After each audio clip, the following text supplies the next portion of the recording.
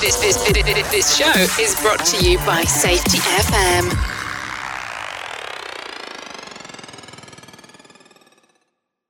Warning, the following broadcast contains adult language, adult content, frank safety discussions, and stories that might sound unbelievable. But believe me, every one of those stories is true.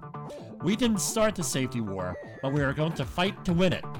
For our families, for our communities, for our workplaces, and for our lives. This is an interview I did earlier this year with Dan Kraus, who was at the time chairman of the New Jersey Libertarian Party. His insights on all this health and safety stuff, pretty interesting. I held off on publishing this interview for a whole host of reasons. One of them being timing is very important. I think beginning of this year, nobody's paying attention to politics as much. Now it's October, people are paying attention to politics, and we really don't go into politics on our show per se. I think everybody knows my opinion, knows about my past life in politics and everything else, but we just wanted to go and let everybody know that there are other points of view out there. And my opinion is just one man's opinion, not the station, not anybody else's, is that we run our lives as libertarians. Enjoy our interview with Dan Kraus, a man who I am privileged to call a friend. Hello, welcome to Safety Wars. Today we have a special guest here. And a complete disclosure here. Dan Kraus has been a friend of mine for going on 15 years, something like that. Closer to 20. We were both in grad school when we met, for goodness sake. Yeah.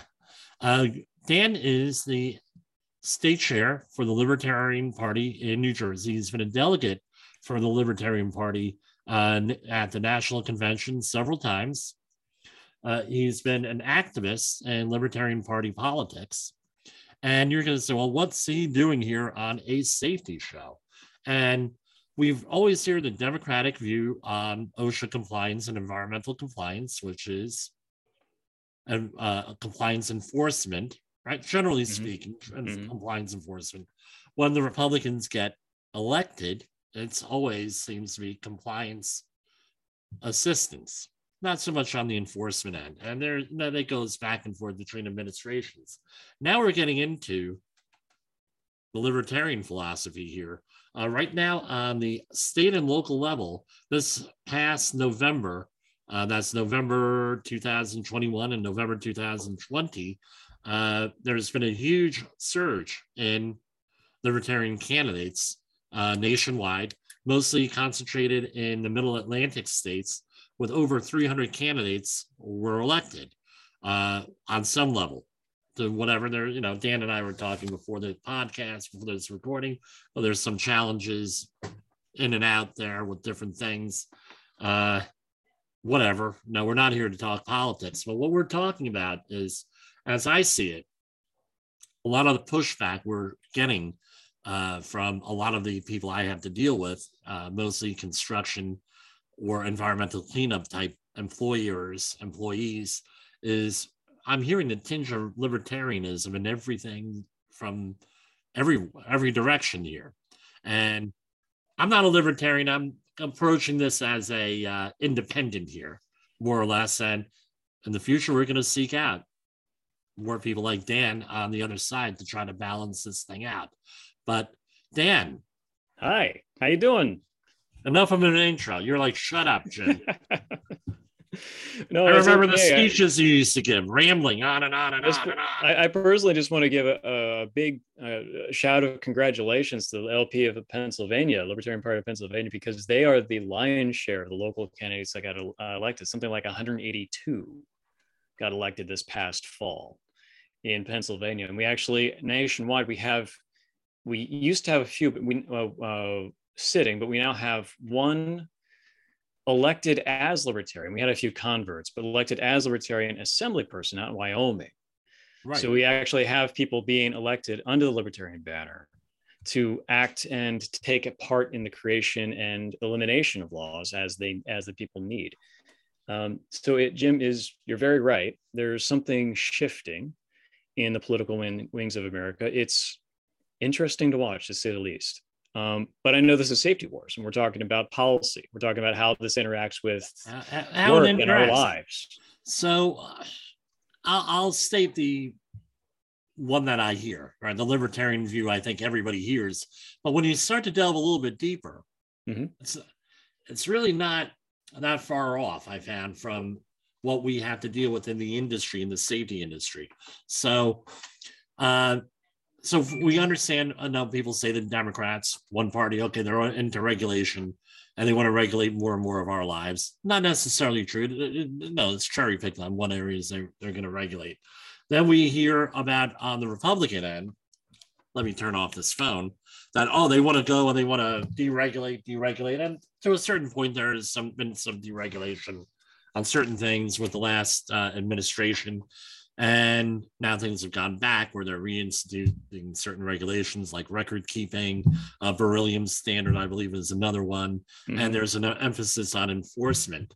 So the libertarian, as I understand it, is their whole thing is that private industry should be regulating private industry, self-regulating.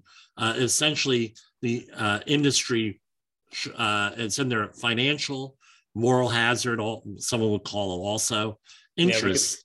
You can throw all those buzzwords out there if we want. And to have a safe great workplace. sense, but and that's great, but companies, not all the time. If companies regulated themselves perfectly, I'd be out of a career. So, that's the thing that a lot of people will mistake. It's right. So we're talking about, the word regulation comes up, and when people hear the word regulation and policy, they think law.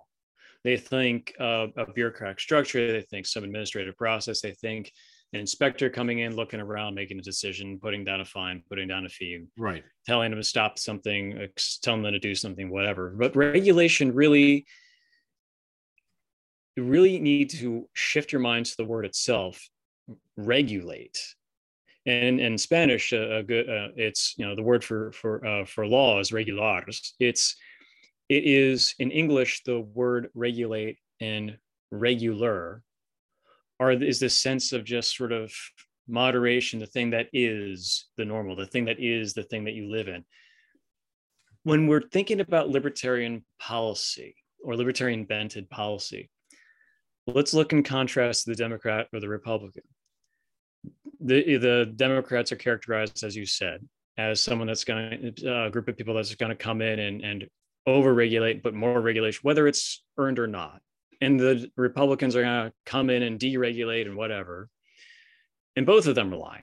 Okay. The Democrats will always talk about putting more safety standards in place, but in reality, they find that they put in laws that are very, very close to the laws that the Republicans are putting in place.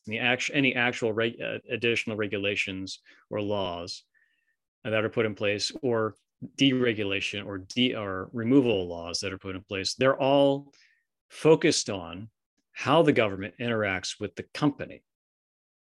And right. They use they hold up the figure of the individual, and we're protecting the worker, or we're protecting the amorphous concept that is the public. So they use these two terms, the worker and the public, to justify what things they put in place for the protection of the public, and by extension the economy or the environment, or the protection of the worker. So what you should be hearing there, if you're listening really closely, is that the people that are being protected, the public and the worker, are not the people that are being interacted with by these laws and regulations. It's the corporations that are being interacted with. The corporations, which are an amorphous social construct that's right. A legal person, and that's got its own problems. And I have my own severe opinions about whether or not we should have legal personhood for corporations, but that's not an entirely different podcast. These corporations, these legal persons, are the people that actually have the entire say in the safety of the physical people that are working in the plants, and the physical people that are living in the communities, and the physical people that are receiving the products and receiving the benefits and hazards of what's being made in industry. So you have the amorphous blob that is government, right. Which is a legal fiction of people coming together into a single entity to take action and have monopoly of force. You got that interacting with the legal fiction of corporate personhood. And you have these two legal fictions interacting with each other. You don't have the physical people, the natural humans having skin in the game here. They're on the receiving end of everything that happens, but they're not the ones that are actually being interacted with in this discussion. So just to make sure I understand on this, the interaction is between the government and the companies. All right. And it's incidental at best that it's the government going and interacting with the people. So at least example, in the aggregate, in the general. Yeah. Right. In the general. So for example, OSHA, right. So under the Federal Occupational Safety and Health Act, they have what's called the General Duty Clause. So the General Duty Clause states that you're an employer. This is not a direct quote, but an employer has to have a safe and healthful workforce, right, free of recognized hazards, right? Real simple, all right? And if there's not an OSHA standard for a hazard, right, OSHA covers thousands of different things. Then they try to go through what's called the General Duty Clause violation, and they have 4 different criteria that they have to meet to prove a General Duty Clause citation. Citation is not a good thing, right? And then everybody ignores further down on the page where the employee is required to comply with all workplace rules that are promulgated under this law, meaning all regulations, everything else. So there's an enforcement mechanism, and it frustrates a lot of employers. There's an enforcement mechanism against the employer, where you have your whole, what are called as Code of Federal Regulations 29, which is Department of Labor, Code of Federal Regulations, and you have all different regulations in there. However, there's no mechanism in place to enforce it against the employee, even though, at least on paper or in legal theory, they have the authority from Congress to promulgate regulations on that. And right there, that's another thing that we need to be aware of and need to be very careful of. This is a concept that's taught in law school, and it's generally not taught to the general public, but it is taught to the lawyers in America, that the end point of any law that is passed is effectively putting someone in jail. So if you are a person that is in violation of some law, oh, it's a fine. Okay, what happens if you don't pay the fine? Okay, you get arrested. What happens if you resist arrest? Well, we see what happens when you resist arrest. So this could be a very simple, oh, here's a $50 fine that you don't want to pay, and it escalates because of some bizarre happenstance. And this is ad absurdum thing. This is taking things to the absurd extreme. Well, there were a couple of those absurd extremes over the years. There have been situations. George Floyd would be an absurd extreme. This is a guy that was suspected of doing something. I think they suspected of him of, I don't remember what they suspected of him, but during the enforcement of whatever they suspected him of doing, the man ended up being killed in the street. And the same thing happened to so many other people. Just suspicion winds up with, well, we need to enforce whatever law we suspect you of violating, ends up with a physical confrontation and ends up with somebody dead. Any law that you put in place, any regulation you put in place, has the implied use of force behind it. Right. So how OSHA law, you're talking criminality here. I'm talking criminality, and I know OSHA law is different, but yes and no. If a company does not abide by OSHA, an OSHA regulation, what happens? They get a fine. If they don't pay the fine, they get shut down for a period of time. And it depends on the severity. So for example, I'm an OSHA outreach trainer. We had this conversation before. In a prior career, you needed some OSHA outreach training, and you're asking questions on it. And basically, let's say that I were to falsify an OSHA outreach card. At that point, it's not that you're in violation of the OSHA per se, but you're in violation of falsifying a government document, which is up to 5 years in federal prison. Yeah. Right now, we're seeing with the COVID cards. Oh, yeah. And people are trying to use as de facto identity cards somehow. As a de facto work authorization card at this point. So on our network, specifically me and Jay Allen, on the Rated R Safety Show, we one of my first episodes on this, and I was on the Rated R Safety Show, which, by the way, you can every once in a while hear an F-bomb on that show. I'm doing my best tonight. I'm trying. Not tonight. But we broke the story on falsified COVID-19 cards being downloadable from the Tennessee Department of Health website. All downloadable in PDF. And it took the mainstream media about a month and a half to 2 months to report on that. And it's not exactly these things are difficult to create. They're literally, they're one of some of the simplest documents out there. People were literally some nurses, using them as environments. Some nurses in our neighborhood, in the metro New York City area, were just arrested like 3 weeks ago. They made about $1 million. And by the way, people have asked me, hey, Jim, do you have an in on these cards? And no, no, I don't break federal law. No. It's not a good idea to break federal law if you can avoid it, because prison sucks. No matter what, if you're right or wrong, prison still sucks, So to bring this back into safety, we were talking about the libertarian argument of the individual is largely ignored in that it's these two legal fictions that are talking to each other. Okay, so you're an employer and an employee, right? Under a libertarian scenario, where would it play out? You're an employer and an employee. You have a work relationship. What if you're at work and you get hurt? How would that play out? Before we get into the discussion, I want to make sure that your listeners understand just what libertarian philosophy is. Okay, good. It's not anarchism. Right. Anarchism is a point where there is no rulers. There's only people. There are no rulers. Right. Libertarianism is the recognition that the state exists. Not that it should exist, but that it does exist. All right. There's a big difference there. Let me write that down.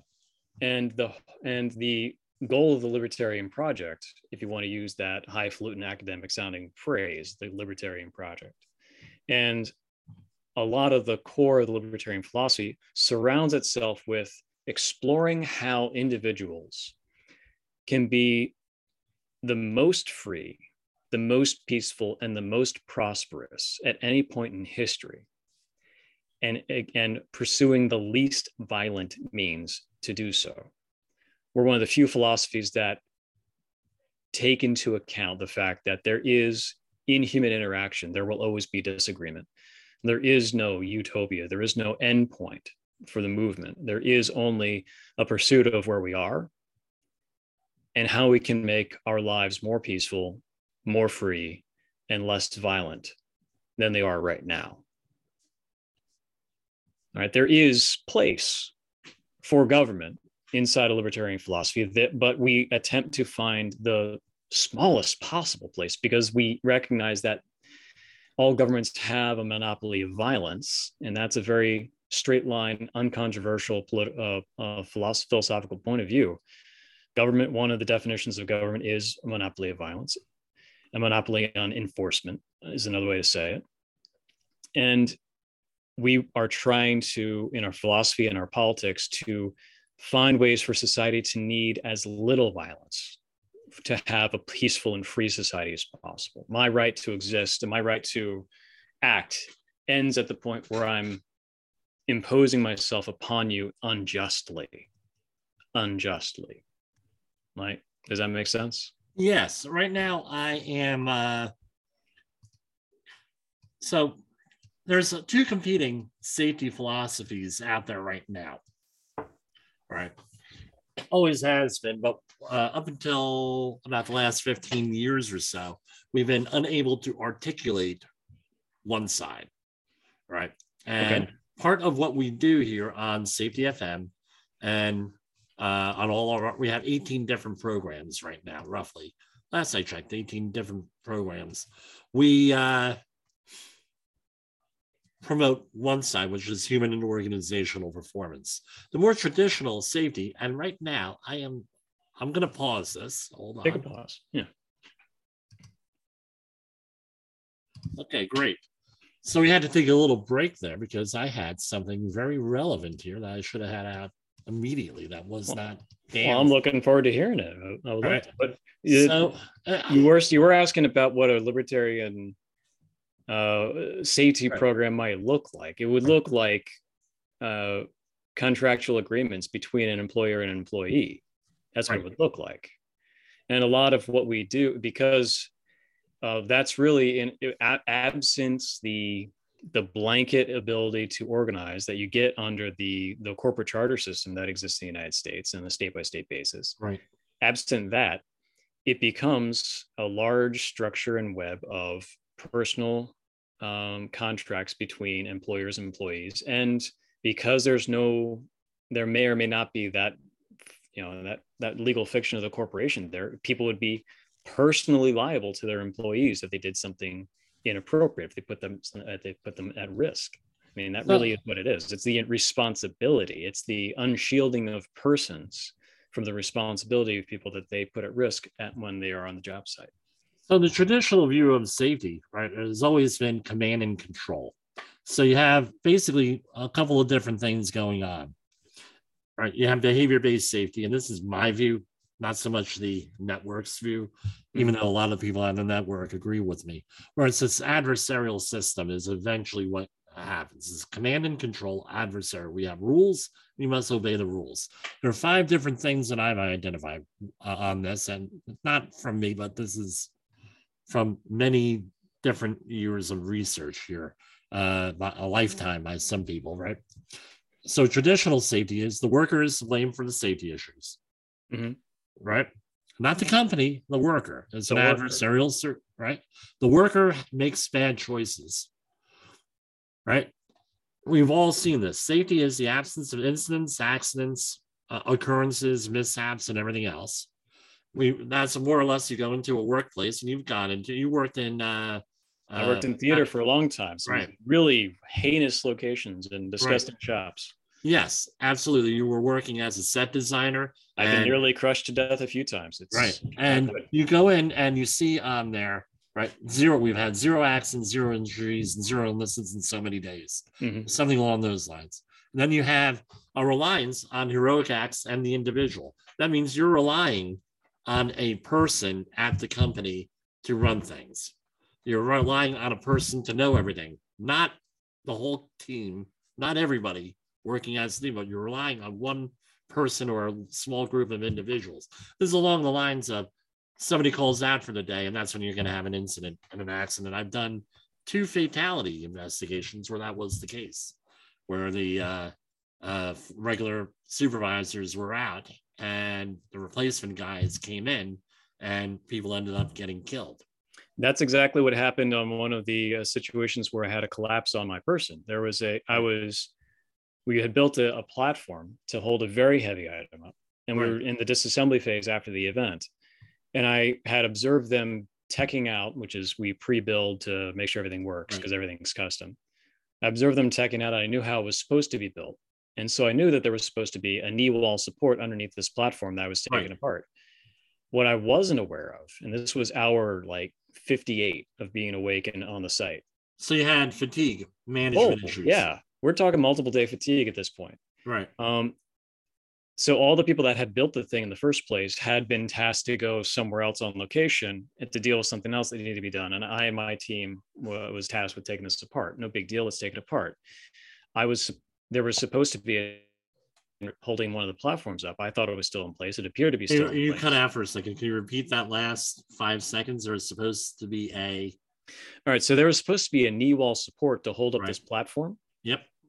And I had seen it built, but what I wasn't aware of was that during install, there was a slight irregularity. So they decided, hey, we'll not put that support in. It's strong enough without it. It doesn't need it.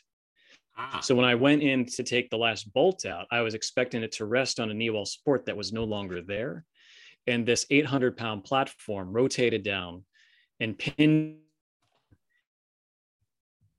was underneath it at the time. So it landed on top of you.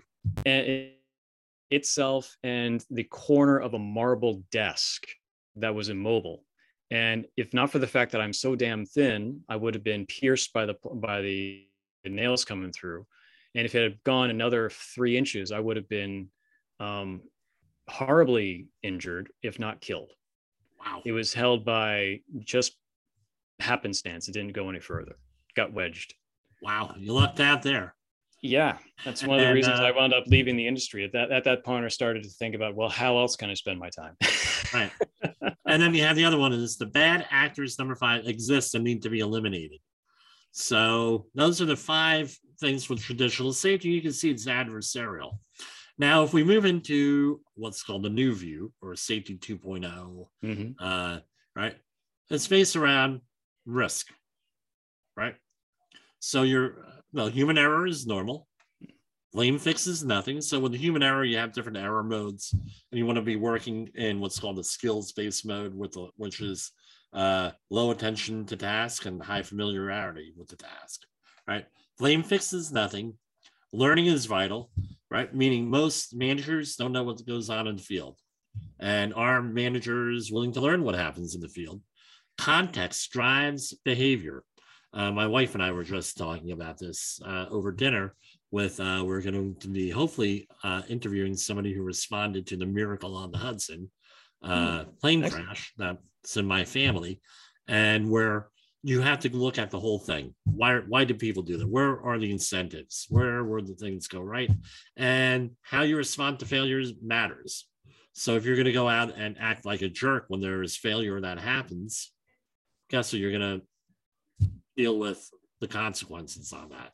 Yeah. And what the idea is with the HOP is that you're getting where you have OSHA regulations, which require you to do X, Y, and Z.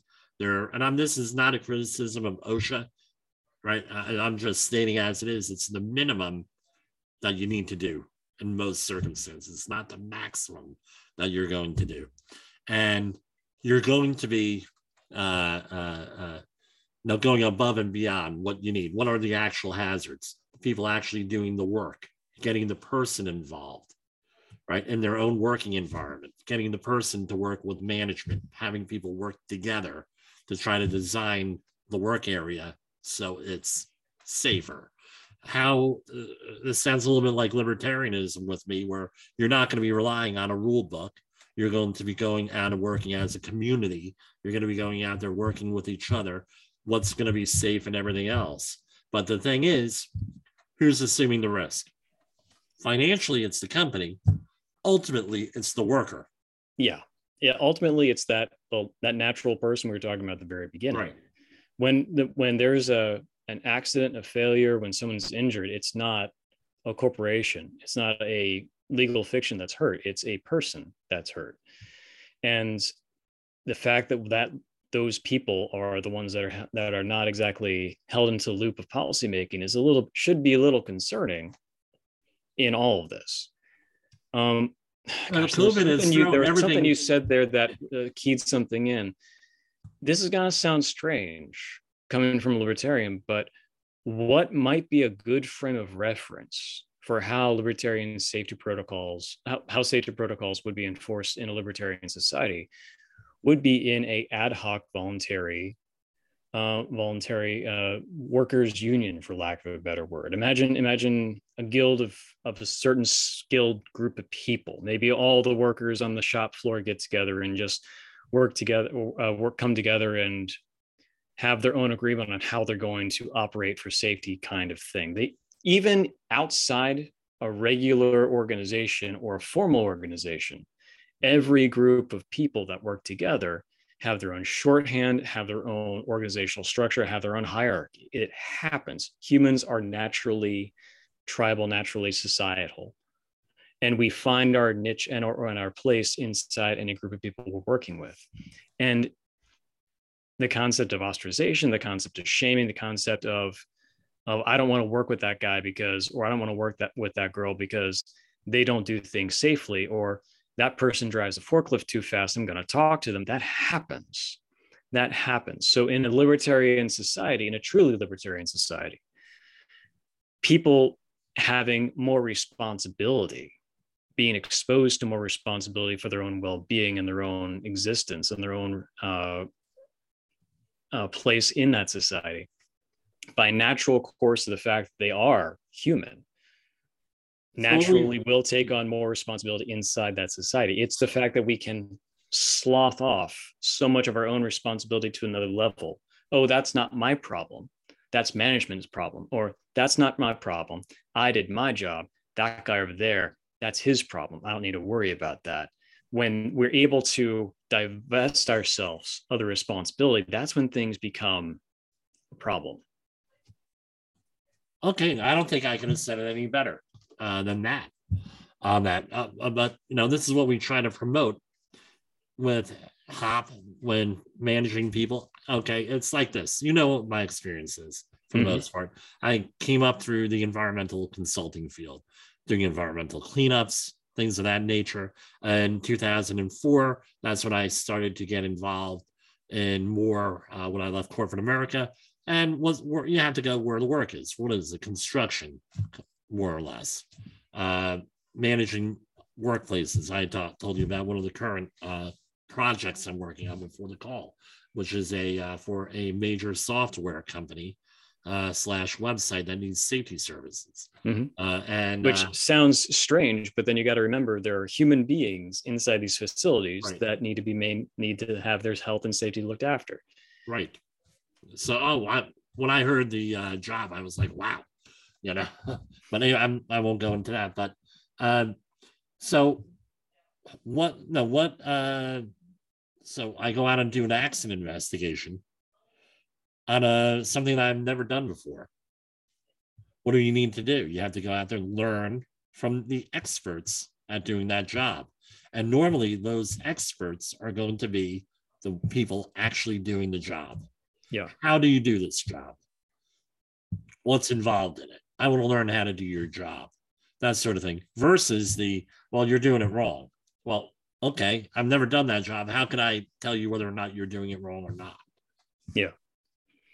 So you're working with people more, or leadership within the organization, try to build leaders, try to set up the work areas so it's safe. So you have the least amount of errors that could happen. That all that goes into that, and I think management has to be able to support a system like that. That's what my clients are now trying to do. Is rather than command and control, how do we do this? How do we no? Maybe if you're not following company policy or procedure, maybe there's something wrong with the policy or procedure. Let's work it from that end. Work as, or what we call work as planned versus work as completed, right? Yeah, no, totally. What's that old phrase from Eisenhower? Plans are useless, but planning is essential. Yes, and the other one, I don't know who said it, was you go to war with the plan from the last war, right? Yeah. And that's basically it. There are some organizations out there. I'm not going to mention which ones. We've got phone calls into them right now. Actually, emails. We don't call anymore. On more or less they're libertarian. Some very conservative organizations. We have some. By the way, I do contact the Democrats and everything. Nobody wants to come on here. So, and the Republicans, you're the first. Why not? They should be well versed in their own philosophy, unless they're so devoid of philosophical thinking that they can't actually speak about it in any educated way. So if you're a Republican or Democrat, you want to come on, contact me at jim@safetywars.com. So we'll get you on about this. So basically, government has a role to play, right? But it has a role to play in our philosophy, in that it's the easiest and simplest way to do a thing. It's not the best. It's the lazy man's out. The hard thing to do is to find a way for society to figure it out on its own, which it's chaotic, it's maddening, it takes time. The easy thing to do is we'll just pass a law and they'll all go away. Well, we have laws against murder and people still get killed. All right. And we also have this sense especially in like environmental hazards. Let's talk about some of the chemicals that we've worked in. It takes time for biology to be understood and the interactions of biology to the chemicals and processes that we're dealing with. RSI was not understood when we were first starting to move into towards the computerized industrial era. RSI. The exposures of fumes it? from lead were not understood. Right. RSI, define that. A repetitive stress injury. Okay. For example, up until 2020, I was using a mouse and keyboard for multiple hours a day, every single day. And I was doing everything I possibly could to protect my right arm and hand. Right. And after 2020, when I switched industries, I haven't done the same level of mouse and computer keyboard work that I used to do as a draftsman and a designer. And it's taken until about a month ago for my arm to actually recover to the point where it no longer throbs on most days. Lead is one of those things. There's what's amazing is I have this book, Poison in the Pot, right? And they somebody republished it. The book was going for about $35,000 on eBay for whatever reason, and Amazon. Which I said, man, I wish my book was going for that much. But anyway, the hazards of lead were known for thousands of years, just that they were ignored. And they were pretty much unregulated in this country until the mid 1970s. Well, then you have to talk about also in the same breath, what's worth it? What's worth it? So there was an interview I heard a couple of years ago now, where this was at around the time when people were realizing that estrogen and estrogen related chemicals were leaching out of vinyls. Right. And this is when no BPE stuff was coming out and that kind of, and the water bottles and whatever. And the interviewer was talking about how we just started using these vinyl bags to hold blood, donated blood. And we never tested to see what was leaching out into the blood. We never did that study. And it was a big controversy in this interviewee's mind that we never took that step of figuring out what the consequences of using vinyl to hold blood was. Well, here's the thing with that. You have to imagine everything in balance to what the advantage of to the person doing it in the time is to what their other options were. You can't judge something from an on high, I know the absolute proper thing. In the example of vinyl blood bags, the option was glass. That was the only other option. So we can either use autoclaved glass that's fragile, breaking, and expensive and difficult to manage to hold donated blood. Right. Or we can use vinyl bags that you can literally throw on the floor and stomp on, and it won't damage that precious fluid. And you will save thousands more lives because you've made blood donation easier. And a few years later, we find that BPE is leaching out. Okay, great. So we fixed that problem. But you don't just look at an innovation or a new way of doing things solely on one aspect of safety or one aspect of environmental. There is an entire world of human existence that is surrounding that. Coal miners knew going into the ground was a hazardous. Coal miners knew that there was natural gas, that the black lung was the thing that was happening, that they were guaranteed to have short and brutal lives. But compared to their other options,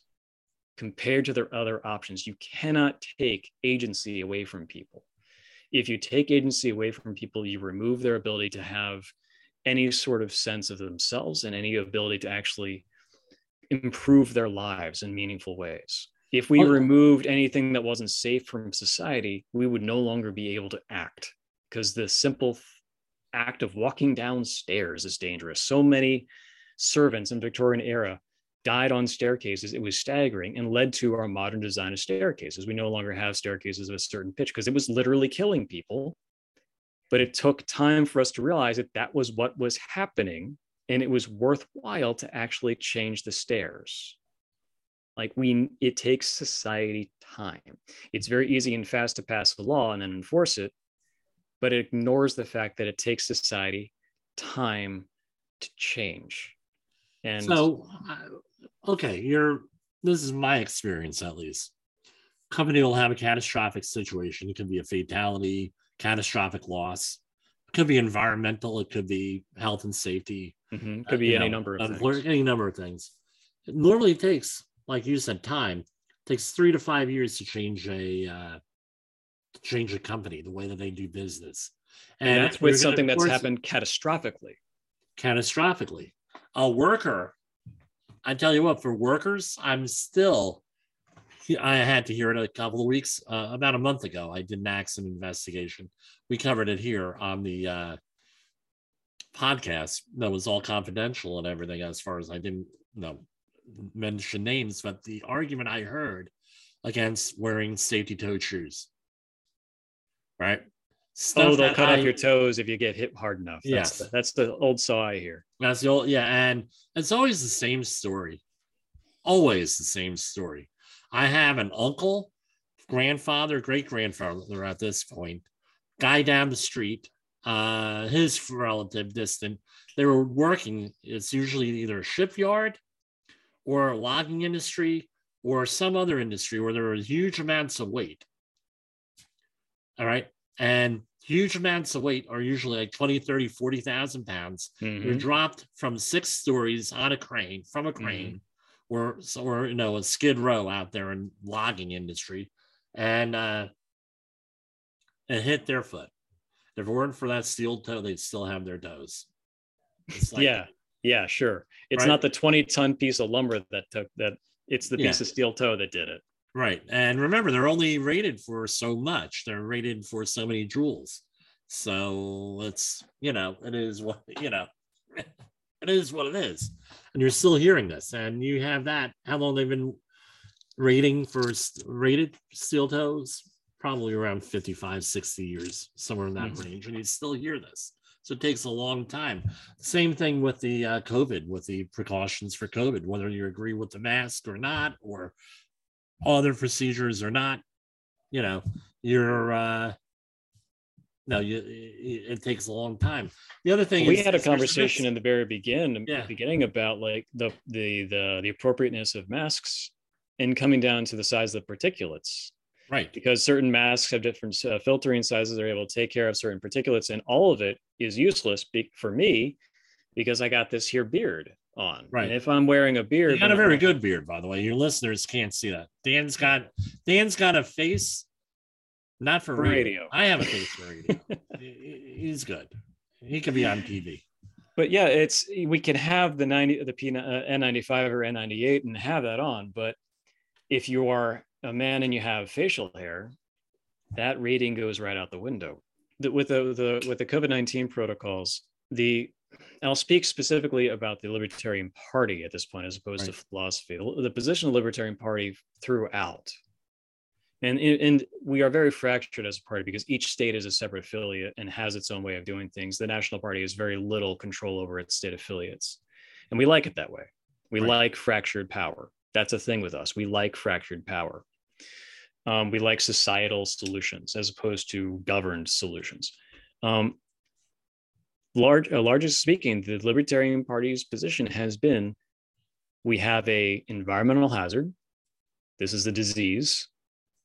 We should find out what we possibly can scientifically to reduce harm and spread, and then educate people and convince people to go along with those best practices. And as those best practices change, we should make sure we continuously educate people so that we are always working with the best information. We saw from our governments that they get a single idea of how they want to do things, and they spend so long berating everybody that does not go along with them, whether they're right or wrong, that it becomes moral necessity to abide by that first idea, whether it's right or wrong. Well, we have a different way of handling that with HOP, right? And it's very congruent to what you're doing here. Parallels it, all right, what you just said. We believe safety is misdefined, all right? Zero accidents, zero illnesses, and everything else has been the philosophy of safety, going on traditional philosophy. It's a wonderful goal. Wonderful goal. DOT just came out with that goal just now in the infrastructure bill that was just signed. And it's, we did a program on that. That's, but anyway, Rather than zero, we're going to because then if you fail at getting zero, you have a unsafe working environment. Yeah, it's a very binary We're thing. we're going to add. We're going to what is it? Safety is not the absence of error of instance, but presence of some type of safeguard. I hate to use the word control, but because that's negative, but a safeguard of some It's sort. an appropriate English word. Just right. Yeah. So, for example, you have with the COVID, you have a lot of different safeguards thrown in there. Whether or not you agree with vaccinations, but you have the vaccinations. You have the, and we only recommend here NIOSH rated filtering face use respirators or other things appropriate. We don't recommend face coverings like the government was doing. We recommend the actual stuff, right? There's social distancing. You have now the test kits you have that are widely available. We're getting 4 every 2 weeks for our children through the school district. We are, we have our medical system with people, right? Treatments and all that other stuff and everything else. And you add more and more controls to your situation, you're less likely of having COVID. Yeah. And the thing with that type of approach is you can eliminate any one of those things, and you're not going to have a catastrophic loss. You're avoiding a single point of failure in your system. Exactly. I mean, but speaking of single point of failure, I would be remiss if we're talking about policy and safety. I would be remiss if I did not tut at the FDA for its early response to COVID, because in the early 2020, late 2019, we were starting to understand what the heck this SARS-like disease that was existing in Wuhan was. We were puzzled as to what it was coming out, and the general public knew it was coming because the world is a global entity at this point. If you have a cough in Tanzania, someone else is getting sick in Uganda. There's very little to stop a disease from spreading in a globalized society. And while our former president was talking about how it's not here yet, the general public was very aware that it was coming. Now, the FDA at the time had very strict controls, and I'm pretty sure these controls are still in place. I don't know if they've changed them yet. They should, on approving medical tests for clinical use. Right.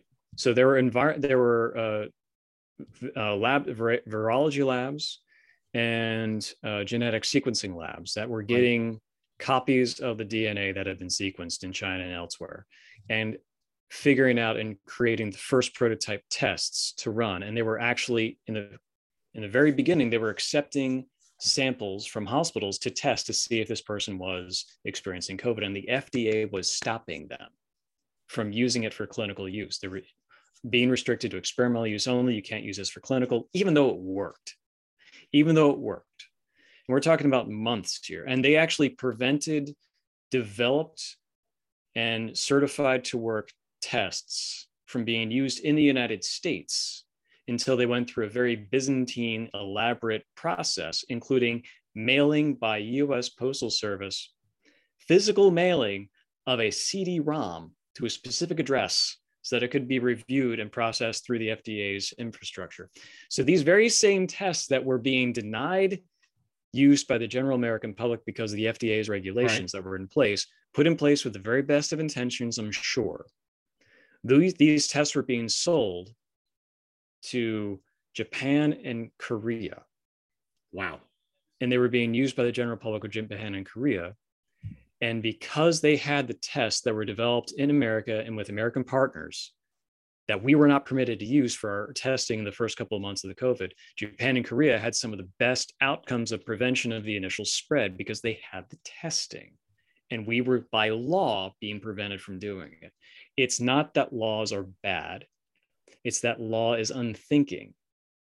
It doesn't have a human element. It is a concept. It is a truth that must be obeyed. Human experience is not unthinking, unchanging, written in stone. Human experience is different. It is important to have rule of law. It is vital that we have rule of law in the Republic, but we must always have the rule of law tempered by justice. Justice is different from rule of law. They're friends, They're colleagues, they're cousins. Yeah, I'm going to go and cut that, and that's going to be the promo for that. I don't know how else to say that better, and I think we should just say that. And back to the pandemic, where we were talking about this back in the mid-2000s. This was coming. I worked on so many different projects, and the amount of research I did back in those days when I published my first book, which is it's unavailable now, on nuclear terrorism. We knew this was all. I actually read that. I proofread that for you. That was fun. You did. And in 2010, right, Congress stopped with the pandemic preparedness stuff. It wasn't funded anymore, and that was after we told them. And there were certain politicians in New Jersey that knew this, that are still in office today, that are acting like it, and they're in leadership positions. All right. I'm shocked to find gambling in this establishment, Jim. Yes, I know. Well, what's funny is I recently met somebody from Casablanca, and that's our inside joke. I said, "Is there gambling in Casablanca?" She says, "Yes, there is. They got all different kinds of Casablanca." So, anyway, I digress. So, Dan, someone wants to talk to you. Find out more about libertarian philosophy. Wants to contact Dan Krause. We're speaking to Dan Krause. There's the state chair of the Libertarian Party of New Jersey. How do they go about finding out more about what you're saying and everything else? Well, I am an elected official of the state party, so I'm going to put that information out there. You can find the Libertarian Party of New Jersey at njlp.org. You can always reach the currently serving chair of the party, which I am currently, at chair@njlp.org. Can you spell that, please? CHAIR at njlp.org. And you can find out more information about the Libertarian Party in general by going to lp.org. Now, the philosophy is trying to nail down a philosophy is like trying to nail water to a wall. So go ahead and start reading. Libertarianism.org is a good place to start. But if you want to read a little Locke, Adam Smith, a lot of economics, a lot of philosophy, a lot of legal. It's a broad-ranging philosophy, and it is separate, but also coterminous with the party. The party is trying to bring the philosophy to life. The philosophy itself is always developing. Dan, thank you for joining us here on Safety Wars, and we'll have this up in the next week or so. Thank you very much, Jim. It was a pleasure. Take care. Well, that was a very interesting conversation there. It turns out that we have more in common than we don't. Something to think about, especially when we are dealing with people and dealing with the tumultuous times we're dealing with in our country. For Safety Wars, this is Jim Posel.